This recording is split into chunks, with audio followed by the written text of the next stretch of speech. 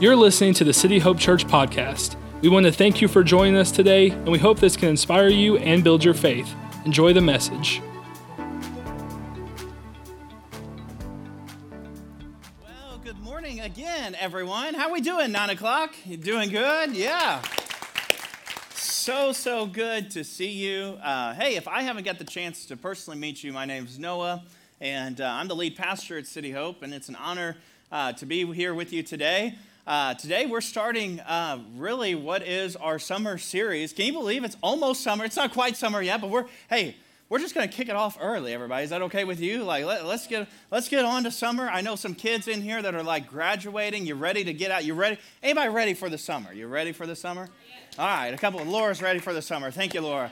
And so I appreciate that. So I'm excited. I'm ready for it too. We've got some awesome things happening all summer, actually. In fact, every weekend in the summer, we're doing something a little special and a little different outside before service. So I'd encourage you to come hang out and join us. We're going to have some different games and stuff going on outside. We're going to have some special giveaways and different stuff like that. Today's Mother's Day. You got the cookie bar downstairs, some photos, and so hope you utilize that. But we've got fantastic things planned all summer long. And so like I said, we're gonna be in this summer at City Hope series, and I'm actually this summer I'm gonna bring you I hope to bring you some great messages. Pastor Tyler's preaching in 2 weeks, and so we're excited for Pastor Tyler. I'm bringing in some guest speakers this summer as well that you won't want to miss. It's going to be a great, fun time. But really, the first thing before I tell you about all the amazing summer events that are happening here, I want to tell you about one personal thing. And that is tonight at 7 o'clock, I'm giving the baccalaureate address at Trico High School. And so, super excited for that. And so I tell you that because I need that fan section there tonight. Yeah, so I need someone to amen me, you know. And anyway, but if you would like to come, it's at 7 o'clock tonight, and I would love to see you there. And I'm honored to be able to do that. It's so cool for me because it was just 7 short years ago that I was literally in their seats, and it's going to be a fun time. I'm actually going to get to share a few fun high school memories. In fact, one of those memories that I'm going to share tonight is the fact that a lot of our church is full of people that I went to high school with, and not only people that I went to high school with, but people that I graduated with. And it's very neat that I wasn't really connected with many of them, and now not only did I graduate with them and weren't really connected with them, now they're a part of our church. They're serving on a team somewhere. Me and Grace, who just led the 2 songs of worship, we graduated the same class at Trico, and we get to serve together. And now they're some of my best friends, everyone. And so it's so cool to see. And yeah. So I'm super excited, and so if you're available at 7 o'clock and you want to hear a baccalaureate address, come and hang out with me. And so anyway, but I told you, so that's kind of kicking off the summer for me as we talk about graduation. I know it's graduation weekend for so many people, and so congratulations to all of our graduates, whether you're graduating high school, college. That is a big thing, so congratulations. And I want to tell you a little bit about where we're going in the next couple weeks. Next weekend, I'm calling it Next Gen Weekend. We did this last year, but I want to bring it back again this year. We're going to be talking about the importance of the next generation. And so, how many of you know the next generation needs Jesus? Yeah, and so, amen to that, yeah. And so, hey, and I'm a part of that next generation, so don't amen too loud. And anyway, but yes, we're going to be talking about the importance for the next generation. The devil is attacking our kids and students, and we're going to stand. We are standing against that. And not only that, but I'm excited. Next week, I'm going to give you several different big announcements, some major changes and shifts that we're doing in our Next Gen department. And I'm going to bring some pictures and introduce some new people to you. It's going to be awesome. And so I'd love for you to join us for some of those big announcements next weekend, as it is Next Gen Weekend. And then after that, I told you Pastor Tyler is bringing the word that next week of May. And then the week after that, on June the 4th, starts our summer small group semester. And so this is a 6-week small group semester. So I tell you that now because many of you you might have a great idea to lead a group somewhere. And so I talked to someone last night about leading a golfing small group after church. I think I would be a part of that. And so anyway, there's all kinds of fun things that we can do during the summer. Pickleball's up and rolling right now, and I'm sure we'll continue to go through the summer. Lots of fun summer groups available that are going to be available. And if you have an idea, talk to Pastor Tyler after the service today.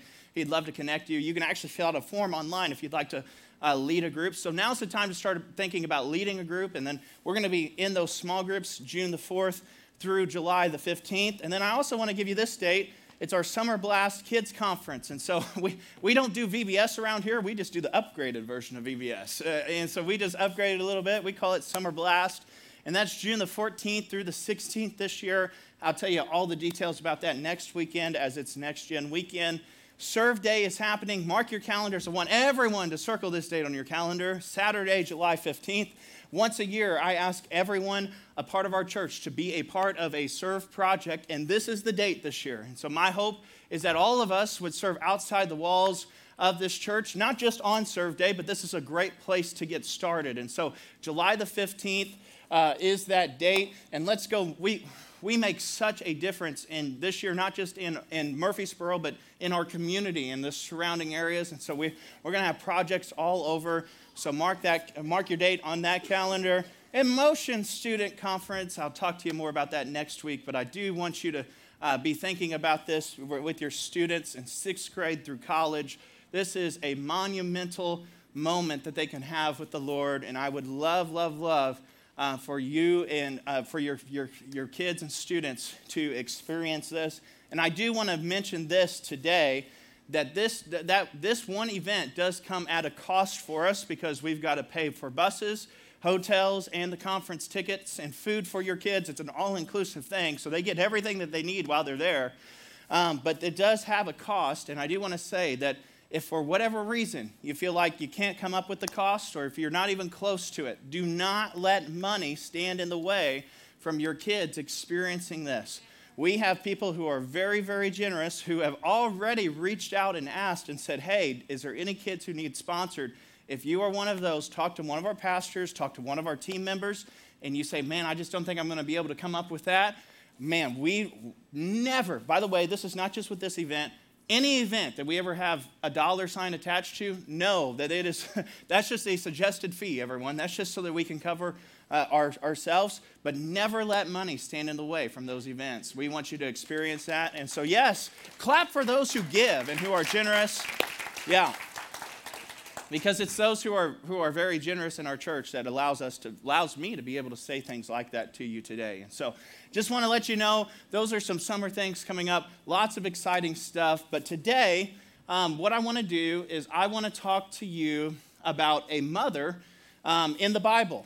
I'm going to talk to you about a very important mother, not just any mom. I'm talking today about one of the great grandmothers of Jesus. Think about that. What does it take to be a grandmother of Jesus? What do you think it would take to be how holy do you think you have to be the grandmother of Jesus? And we're going to talk about one of those great grandmothers of Jesus. We're going to talk about a lady named Rahab. Rahab is mentioned in Hebrews chapter 11. And if you know anything about Hebrews chapter 11, it's nicknamed the Hall of Fame of Faith. This is where the writer talks about all these great people of faith who have passed before us and things that we can learn from them. And Rahab is mentioned in that Hall of Fame of Faith. It's remember who she is, and it's an incredible honor to even be mentioned there. And so you're thinking, man, well, what does it take? What does it take to be the grandmother, the great-great-grandmother of Jesus? You got to be perfect, right? Like, you got to come from the right family. You got to be sinless, right? Like, the halo's got to be floating over your head, right? If you are going to one day, like, your family is going to bear Jesus, that must be what you have to have, right? Well, as many of you know, that's not exactly what Rahab's life was. In fact, I'll give you an example of who Rahab was. Rahab was not sinless. Rahab was actually a prostitute. Think about this for just a moment. In the bloodline of our Savior, in the bloodline of Jesus, One of the great grandmothers of Jesus was a prostitute. So how does this woman go from a prostitute to in the genealogy of Jesus? How does that make sense? And what I'd like to think about, and what we're gonna do today is we're just gonna study her. We're gonna study her life for just a little bit. But what I like to do when I'm studying a character in the Bible is I like to ask this question. You know, if Rahab, if that character of the Bible, if Rahab was in the room today, what would she say to us? Like if Rahab was giving this message to you today, what would she preach about? You know what I think she'd say? I think she'd say, well, man, my life didn't start off very well. Or, man, my life, it was really, really dark. And in fact, this is really what I want to preach to you today. For when you're feeling disappointed with your life, how many of you can you say, I've been there. I feel like I've been disappointed. I'm not only a time, some of us, we feel like we're in a season of disappointment. Like I'm just disappointed. Listen, I dedicate this message to all of you who would say that today. All of you who would say, man, Pastor Noah, I'm disappointed with what's happening in my life. I don't like my life story. Maybe some of you say, I just feel like a failure. I just feel like I'm not enough. Or some of us, we look at the book of our life and we're like, man, surely this isn't what God had in mind. How could God have planned this? Like this doesn't make any sense. And listen, we know from Scripture that Scripture literally tells us that your life story has been written by God. Do you know that? That your life story has been written by God. Psalm 139 says, all the days of your life were written in God's book before one of them came to be. So God has a story. God's written the story of your life. And you're like, well, Pastor Noah, are you telling me that God wrote this? Like God wrote this screwed up life? And the answer is, no, not exactly. The truth is that God has a beautiful story written for each and every one of us. But the problem is, we've just added a few chapters here and there, right? Like he's got a beautiful book from start to finish. But we keep adding some bad chapters, some things that he didn't have planned. And that's really, I think, if Rahab was here with us today, I think that's what she'd say. Is that, man, who would have known that someone who ended up, think about this. Do you think that she ended up in doing this prostitution stuff because she wanted to? I'm not convinced. I'm convinced that that's not the case. Maybe she was forced to. Maybe I don't know whether she was forced to or she chose, but I guarantee that every time that she was with another man, I guarantee she felt the shame and the guilt, and she probably knew that this was not the story that God had written for her life. And some of you, that's where you are today. You're in a place where you feel like you're going, every day you just feel like this is not the story that God has written for my life. And I think if Rahab was here today, she would remind you of the same thing. That, hey, I've added a few chapters in my life, but the good news, I think she'd encourage us and say that the good news is that even though I've added a few bad chapters, God stepped in, the author stepped back into my story, and guess what? He wrote himself back into my story, and now I'm the great, great, great grandmother of Jesus. Like, how cool is that?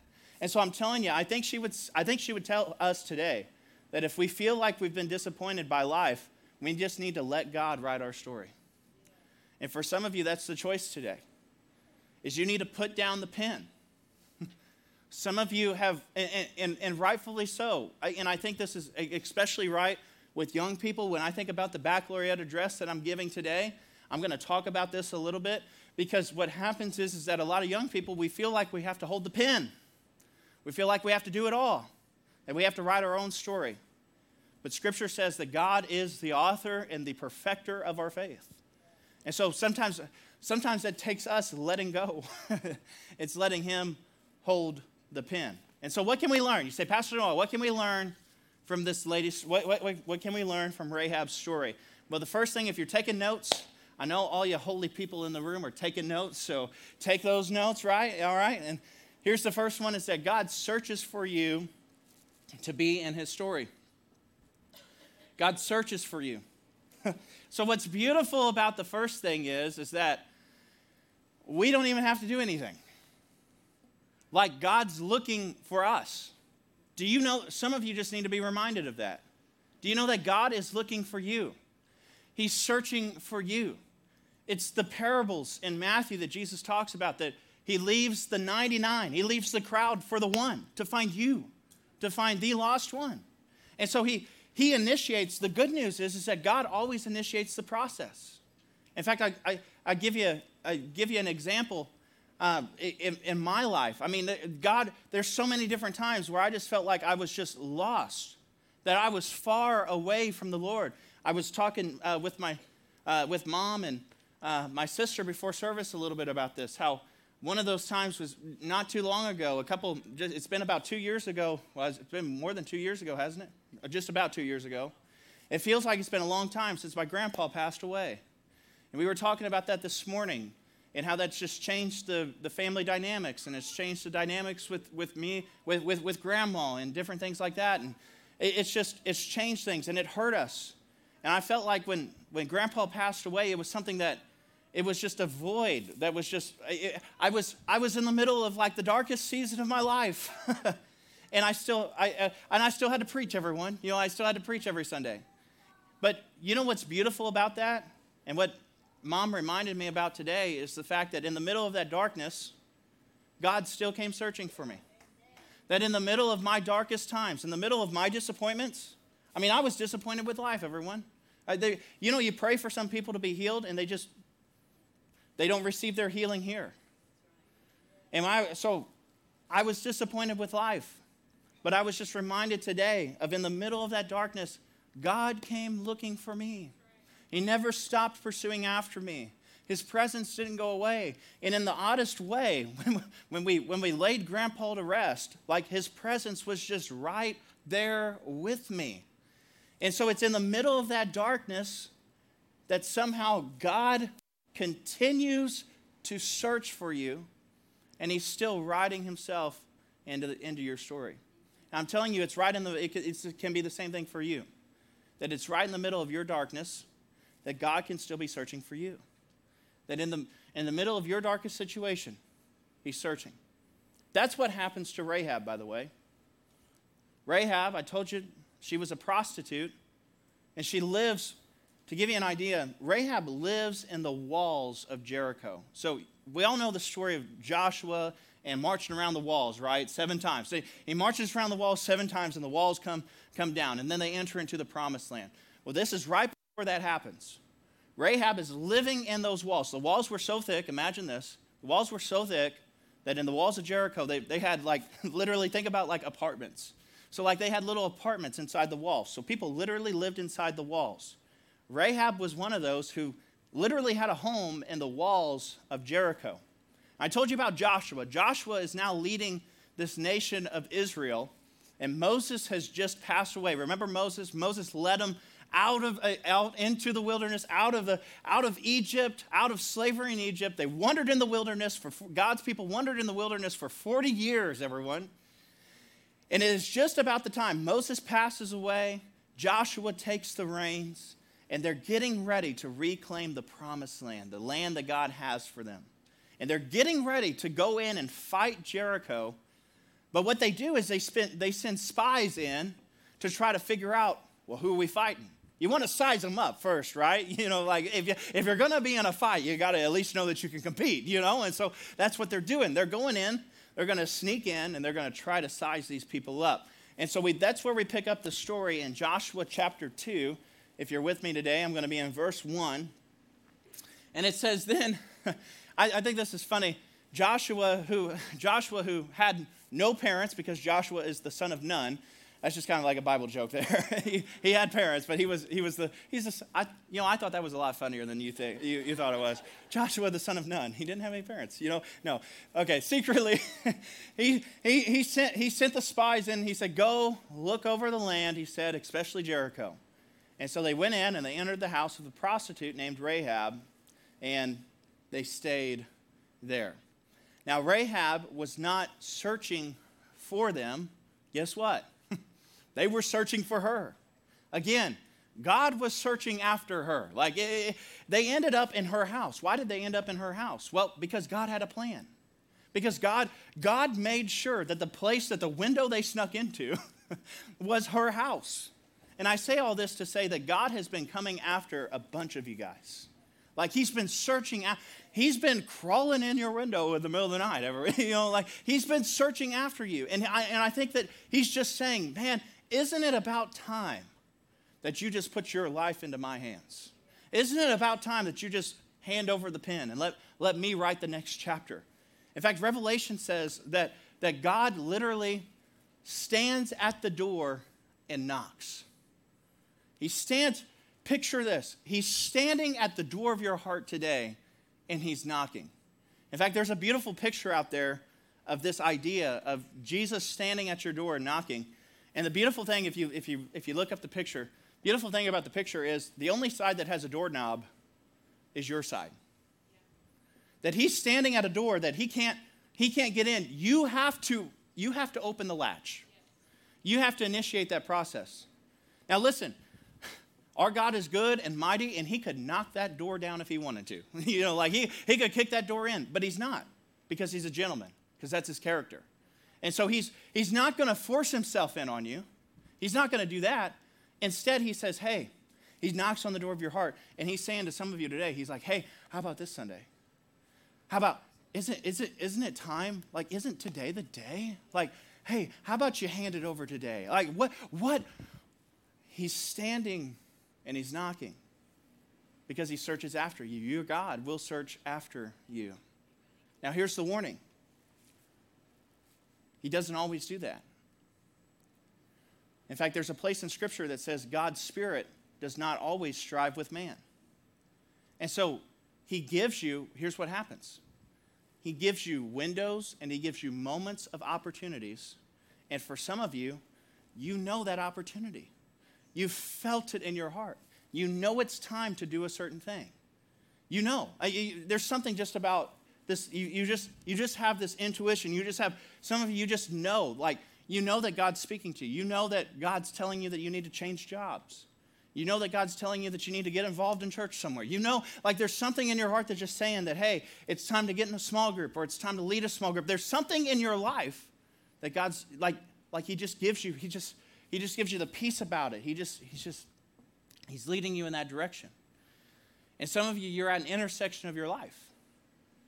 And you say, well, Pastor, no, it's dark right now. Well, could I just propose, maybe it's dark right now because God is trying to show you his light, because he's searching after you. He wants you to see that he's searching after you. Here's what Jesus literally says about this. He says in John 15, you did not choose me, but guess what? I chose you. I appointed you so that you might go and bear fruit. What is he saying? I've got a great plan for your life. I've chose you. I want to write the next chapter in your life. And when I do, you can bear some great fruit. And so I just want you to remember in this Rahab story that the spies came in looking for, like it wasn't a coincidence that they got in her window. They were looking for her, everyone. God is some of you in this room, God's searching after you today. You just need to know that. Here's the second point, that God always makes a way for us to be in his story. He always makes a way. So it's not just enough to be sought after. It's not just enough for God to be searching after you. There had to be a way for her to begin to rewrite her very dark story. And so after the guys, give you an idea where we are in the story. After the guys spied on the land, they went back to Rahab's house and they told her, they said, hey, Rahab, okay, here's the plan. Don't tell anyone that we were here. First of all, we're coming in to take over your city. Please don't tell anyone that we were here. So they say, okay, Rahab, don't tell anyone about this. We're going to go back to our camp. And when we come back when we come back here, we're going to have this big army and we're going to be destroying the place. So like they had plans to destroy this place. And Rahab gets afraid and she says, hey, but I don't want to die, guys. Please, I don't want to die. And they said, okay, well, Rahab, we'll make a deal. When we come back, They literally told him that the whole wall is going to come tumbling down. Like the walls are going to come tumbling down. But to make sure that we don't destroy your place and to make sure that your family is safe, they said, I want you, Rahab, to swear an oath to us. Let me show you the oath. And this is for you note takers, and for those of you who love to make the connections in Scripture. I'm about to make a great connection for you. You ready? Take a look at this. Joshua 2:17. They said, I need you to swear an oath to me. And they said, this oath you made us swear, it'll be binding on us. It will not be binding on us unless when we enter the land, you have tied the scarlet cord in the window through which you let us down. This scarlet cord, this idea of this, so what, you say, well, what is she supposed to do? So they said that in order for us to know to pass over you, to spare you, I need you to get this red cord. I need you to get this scarlet cord. I need you to hang it on the outside of your house. Well, that scarlet, that red color cord, all throughout Scripture, is a sign of the cross. It's literally, you ready for this? It's literally a sign of the blood of Jesus. And so this is as if she's literally, you remember the Passover story, where the blood of the lamb over the doorpost, the angel of death passes over. They live if they have the blood. This is just another sign of the blood of Jesus, that one day on the cross is going to save us and give us true life. And this is the same way in her story. That literally, that the blood of Jesus is making a way for her. It's a sign of that. And look at what it says. It says, okay, Rahab, so if you hang that cord outside your house, and if you tell what we are doing, we'll be released from the oath that you made us swear. And she agreed. And it said, let it be as you say. So she sent them away, and they departed, and she tied the scarlet cord in her window. And the rest of the story, by the way, is a great read. I'd encourage you to go read it in Joshua chapter 2 here. Because the walls, all of a sudden now, the walls come tumbling down. Guess what? The whole wall around the city comes down except for one section of that. And you know what section it was? It's her little apartment inside the wall with the scarlet cord, a sign of the blood of Jesus over her. Ain't that incredible? I love it. One apartment still standing because she applied the blood of Jesus, because God made a way. He made a way for her to get out. And listen, some of you, you're in that same season. You don't like how your story's being written right now, and you need to understand that there is a way out. There's a way out. And you know what it is? It's Jesus. It's Jesus. And you think, oh, no, Pastor, no, I just need a new job. I just need another degree. I just need a new wife. I just need a new spouse. I'm serious. I'm dead serious. Isn't that what we think? That's what I need. Or I'll just keep trying harder. Well, Pastor, no, I can rewrite my own story if I just try a little bit harder. It's not going to change anything. In fact, a lot of people who try it, their story just gets darker. And I just am making a proposal to you today on Mother's Day, everyone, that if you would just allow Jesus to step in and change your life, the Bible says that he has this unique way of turning the bad things in your life. He has this unique way of turning those dark days, those dark chapters of your life, and he can rewrite it in such a way where it turns it for good. He's just got this. Romans 8:28 says, we know that in all things, every bit of it, circle, highlight, underline, in all things, God works for the good of those who love him and who have been called according to his purpose. He can take your dark chapter, your dark story, and he can turn it for good. All right? You got it? Yeah. So now, not only was Rahab saved, it's amazing that she was covered by the blood of Jesus. She's been saved. But she had no idea. She had no idea what else God would do through her. And God literally says, what God is doing now is, now he's like, okay, not only did I save you, but now I'm going to make you a part of this story. I'm going to make you the great-grandmother of Jesus. And this teaches us that God's story always has a redemptive ending. that it's not over, that that God can bring some redemptive things. Redemptive just meaning that it's better than you think it is. So it can be better than what you already think it is. And so he doesn't just, get this, God doesn't just want to forgive your sins. He does want to do that, by the way. He wants to forgive your sins. But I talk to too many Christians who just say, well, I just need to go to church. I just need to get saved. And then one day just hopefully I'll make it into heaven. Listen, that's great. He does want to forgive you. He does want to do that. But giving your heart to Jesus is not the end of your spiritual journey. Too many people okay, I'm saved. This is it. I've got my punch card to heaven. When you get there, I want you to see that I was a member of City Hope Church, and I went and I served on the cafe team, and I made 551 drinks while I was there. Right? Listen, just surrendering your heart to Jesus it's not the end. It's just the start of a new story that God wants to write in your life. And who knew with Rahab? She would by the way, I keep saying the great. She would be the 28th great grandmother of Jesus, to give you an idea. So that's how far back this is. And so we actually, the unique thing about her, I told you that we see her in the New Testament in Hebrews chapter 11, in the Hall of Fame of Faith. But we also see her in Matthew, in the first chapter in the book of Matthew, where Matthew lists off the genealogy of Jesus.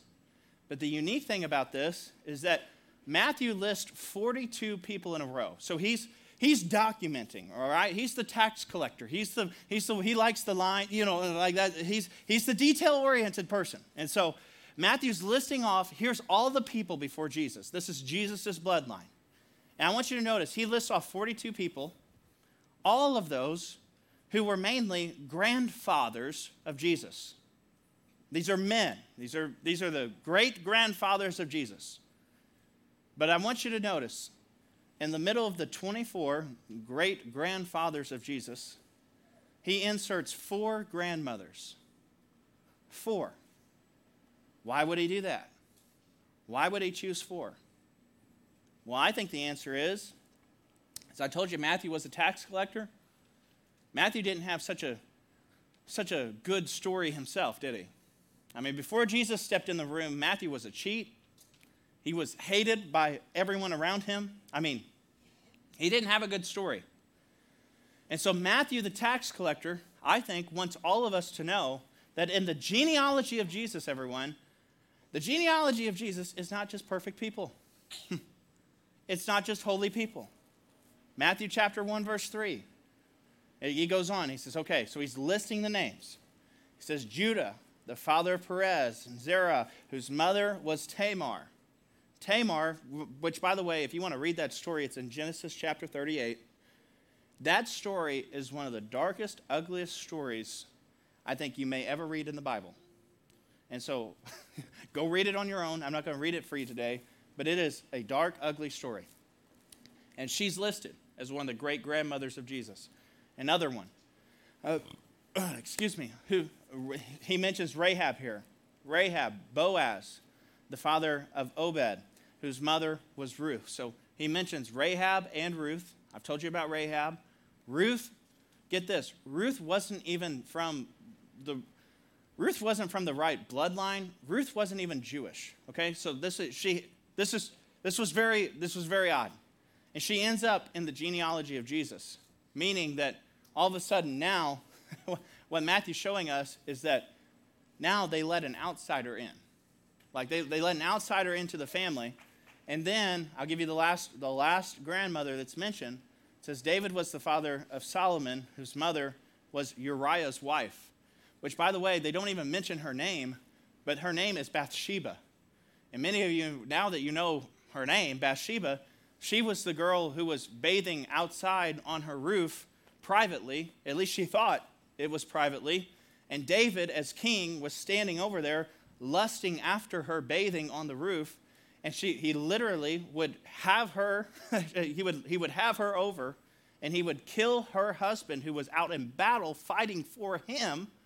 He would have her husband killed, and he would take her as his own wife. And And Bathsheba, she never even asked for this. She was just caught up in the middle of it. She was the victim. She's the victim in the story. And she's listed as she was Uriah's wife. Imagine the grief of losing your husband and then being shamed by the king of the entire nation. That's where she was. That's her story. And so you say, Pastor Noah, why did Matthew insert those 4 names? Are you ready for this? This is my favorite. If you don't learn anything else, write this down, okay? Because this is my favorite part of the message. I'm about to preach to you, all right? You ready for this? Why did he insert these 4 names? Because he wanted you to know through Tamar's story that God will forgive your darkest sin. And there's some of you in here today that you think you've gone too far, that you've done too much, that God could never, ever redeem it, forgive it. He could never write a new chapter and make it work in your story. He can, everyone. He'll forgive your darkest sins. That's what he wants you to learn through Tamar's story, through Rahab's story. He wants you to know that God will use you regardless of your past, no matter what you've done. If you've been a prostitute, God can still use, that's what he's saying through Rahab's story, that God will use you regardless of your past. And then through Ruth's story, he wants you to know that God will not leave anyone out, that he brings the outsiders in, he makes them close. And then through Bathsheba, he wants to tell you that God can heal any situation, no matter how dark, depressing, no matter whether you asked for it or not, or if you're just caught in the happenstance of circumstances around you, that he can still heal any situation. He can turn your story around today. Come on, give Jesus praise. He can turn your story around. Come on. I just love it. Through the mothers of the faith, through the grandmothers of Jesus, that God will forgive me, that he'll use me, that he won't leave me out, and that he can heal whatever I'm going through right now. Okay, so Pastor Noah, I got to get moving. It's 10:02. You need to get out of here at 10:15. I understand. So we'll get moving, all right? How can God rewrite our story? I think Rahab would tell us. Back to Rahab, by the way. That's just a little fun that I had this. I was studying all 4, and I just thought, you know what? I can't leave them out. I just got to give them to you. And so anyway, that's some bonus points. Number 1, Rahab. Back to Rahab. God invites you to be a part of his story. So what's the invitation? Join him. Just join him. All I'm asking you to do today is, what if you would just say yes? Like God's pulling on your heart to do something right now. He's knocking on the door of your heart. All you have to do is just say yes. And if he would just, listen, what if you would just come and be a part of it? Stop resisting him. And you know who you are? Listen, you know who you are in this room today because your heart's racing right now. You understand that. You've been resisting him. Listen, there's been times in my life, I've been the same way. Listen, there's times in my life that I resisted God. I'll tell you, one of the worst times is I knew that God gave me a dream for this place here. I knew God had given me a dream to plant a church. I just knew that. But I didn't feel qualified to do it, and I tried to pursue everything else. And before I ever decided to move back home to Murfreesboro, I tried everywhere else. I had 5 other jobs lined up that I was going to go as close to Centralia, to Knoxville, to Kansas City. At one time, I had said yes to all of those places. We had an apartment in Lee Summit, Missouri, out on the outskirts of Kansas City, because I was going to help my buddy plant a church. I thought that's it. That's it. And nothing worked out. I mean, just stop after stop after stop. I pursued everything else. I constantly resisted God. And he gave me opportunity after opportunity to come home. He just wanted me home. And finally, I decided I moved home. I just said, okay, I'm gonna move home. And then I still didn't do what he called me to do. And so then I spent the next year just about miserable because I wouldn't give the full yes to him. I needed to give the full, and here's what happened. I let the fear that I had keep me from saying yes. I'd decided in my heart that I can't do it, that it wasn't going to work. I resisted him, but I got to the point to where I was so just frazzled by the entire world that I just had to say, God, you know what? God, I hate the story that's been written right now. And you know what I realized is that I've been writing the story. I can't stand the story that I've wrote. But I just prayed this prayer, and I just invite you to pray the same thing. That God, I don't like the story that I've written, but Lord, if you would just save me, like Lord, if you would just show up in my life, if you would do the things that only you can do, you'll never have a better follower. Like I will be the best follower you've ever had. And some of you, that's the prayer you need to pray. Is that you've been trying to do things on your own. And you need to, today's the day. Like I'm inviting you to it. Stop and say, God, I've wrote my own chapters. I've wrote my own story. And I don't like what's been written. But Lord, if you'd save me, I would be the best follower you've ever had. John chapter 8 says, Jesus said, I am the light of the world, and whoever follows me will never walk in darkness, but will have the light of light. And some of you, you need the light of life in your story today. And you say, Pastor Noah, where do I get that light? Well, in Luke chapter 9, it says, then he said to all of them, whoever wants to be my disciple, what do? We have to deny ourselves and take up our cross and follow him, follow Jesus. And so we've got to deny our own story. We've got to stop writing our own story. And that's what salvation is. Salvation is just when you surrender. It's you surrendering your life. It's you letting the author of your life have the pen back. That's what salvation is. In fact, the scripture goes on to say, for whoever wants to save their life will lose it, but whoever loses their life for me will save it. Listen, every one of us, we all have a dark and ugly story. But listen, God can turn it around in just a second. He can. In fact, I'll say it like this, not in your notes, but if you want to write this down, give your life to God. He can do more with it than you can. I think it's just as simple as that. He can do it. He can do so much more than you can. Here's point number 2, is that God wants to surprise you with his love. And so, would you just accept it? Accept him. Listen, I'm convinced that if Rahab was preaching a message to you today, that this is what she'd say. Can you imagine the overwhelming love that she would have had to experience? I mean, I think she would have been shocked. Honestly, I'm sure Rahab was shocked. And out of all the people in Jericho, God picked the prostitute to be in his story. Like, of all the people, of all the people, that's who God picks? Well, God does that intentionally. I mean, he does. He picks the darkest people, and he uses them. I mean, why did God use Moses?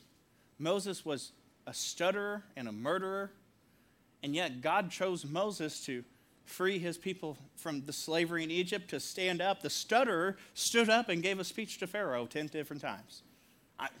Why would he use that guy? Why would he use David as a great king when I told you about the story with Bathsheba? Why would he use David to write all these beautiful psalms that we read today? We even sing them today. When David was an adulterer, why would he use him? Why would the person who was the murderer of Christians, why would he use Saul or Paul, who was the murderer of Christians, to write 2/3 of the New Testament that we have today? It doesn't make sense. Why would he allow that? I think it's to show us that you and I still have a place in his story. That there is no place that his love cannot reach. God wants us to understand that. And let me give you Hebrews chapter 4. It says, we do not have a priest who is out of touch with reality. I talk to a lot of people who think that God doesn't understand what we go through. That he just doesn't understand. The fact is he does. In fact, that's what literally it says, that we don't have a priest who's out of touch with reality. He's been through weakness and testing. He's experienced it all. He's experienced all of it but sin. So let's walk right up to him and let's get what he's so ready to give to you. And here's my invitation for you today. Take the mercy and accept the help. Would you just receive the love that he has for you? Take the mercy, accept the help.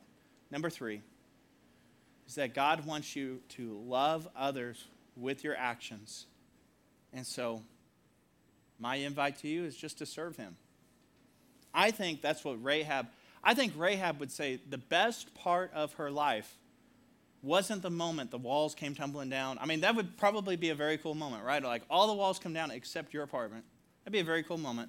But I'm convinced that she would say that that was not the best part of her life. I think she would tell you that the best part of her life is the fact that she would be able to be used by God to be the grandmother of Jesus. Like that, I think she would tell you that the best part of her life is that God had a plan for her life. Is that once he fixes your story, he wants to use your story to touch other people that are usually, by the way, in the same situation. And by the way, I want to dispel a myth that drives me crazy about some church people. Because there's this myth that goes around that says, man, you can't do anything for God unless you get your act together. Like God can't use you unless you finally, like you got to get some stuff together first. Like, you know, like we do this, don't we? Like, they can't do that. They don't. Have you seen their life? Yeah. Listen, if that's your goal to get your act together, get in line with the rest of us because I'm still working on it. I'm still trying to get it all together. And I talk to people, I mentioned about, I intentionally mentioned earlier about leading us, like God might be calling you to lead a small group or do something like that, because I talk to people who, most of the time they're like, man, I can't lead a small group. I just got so many problems. I just got too many problems. People don't want to hear about my problems. And listen, that's not the case at all. Those people who probably attend your group want to hear from someone who's going through the same stuff that they're going through.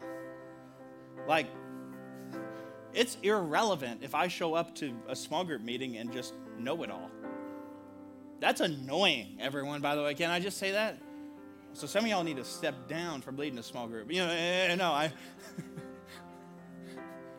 like we're not looking for know-it-alls to lead groups. We're looking for some people who have gone through some stuff. Like, who've got some experience, like, who can share what they've gone through, who can be honest and transparent and say, hey, you know what? I'm not proud of this chapter of my story, but I know that I went through it on purpose and that God can use this part of my story to encourage you.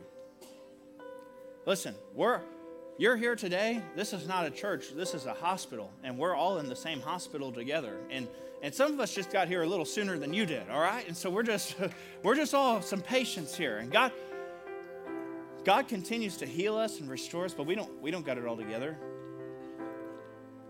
And can I just tell you that God wants to use some of those hurts, those past hurts, those griefs that you've gone through. He wants to use the darkness that you've been through, and God can use that darkness to bring light into other people. 1 John chapter 3 says, this is how we know what love is, that Jesus Christ laid down his life for us, and we ought to lay down our lives for our brothers and sisters. Dear children, let us not love with just our words or speech, but let's do it with actions and in truth. Let's love people. Let's serve. Let's get involved. Come on, let's go to Serve Day. Let's make Summer Blast a big part of our life. Like let's just serve our community. And guess what? When you do, here's the amazing thing. All of a sudden, this is how your story turns.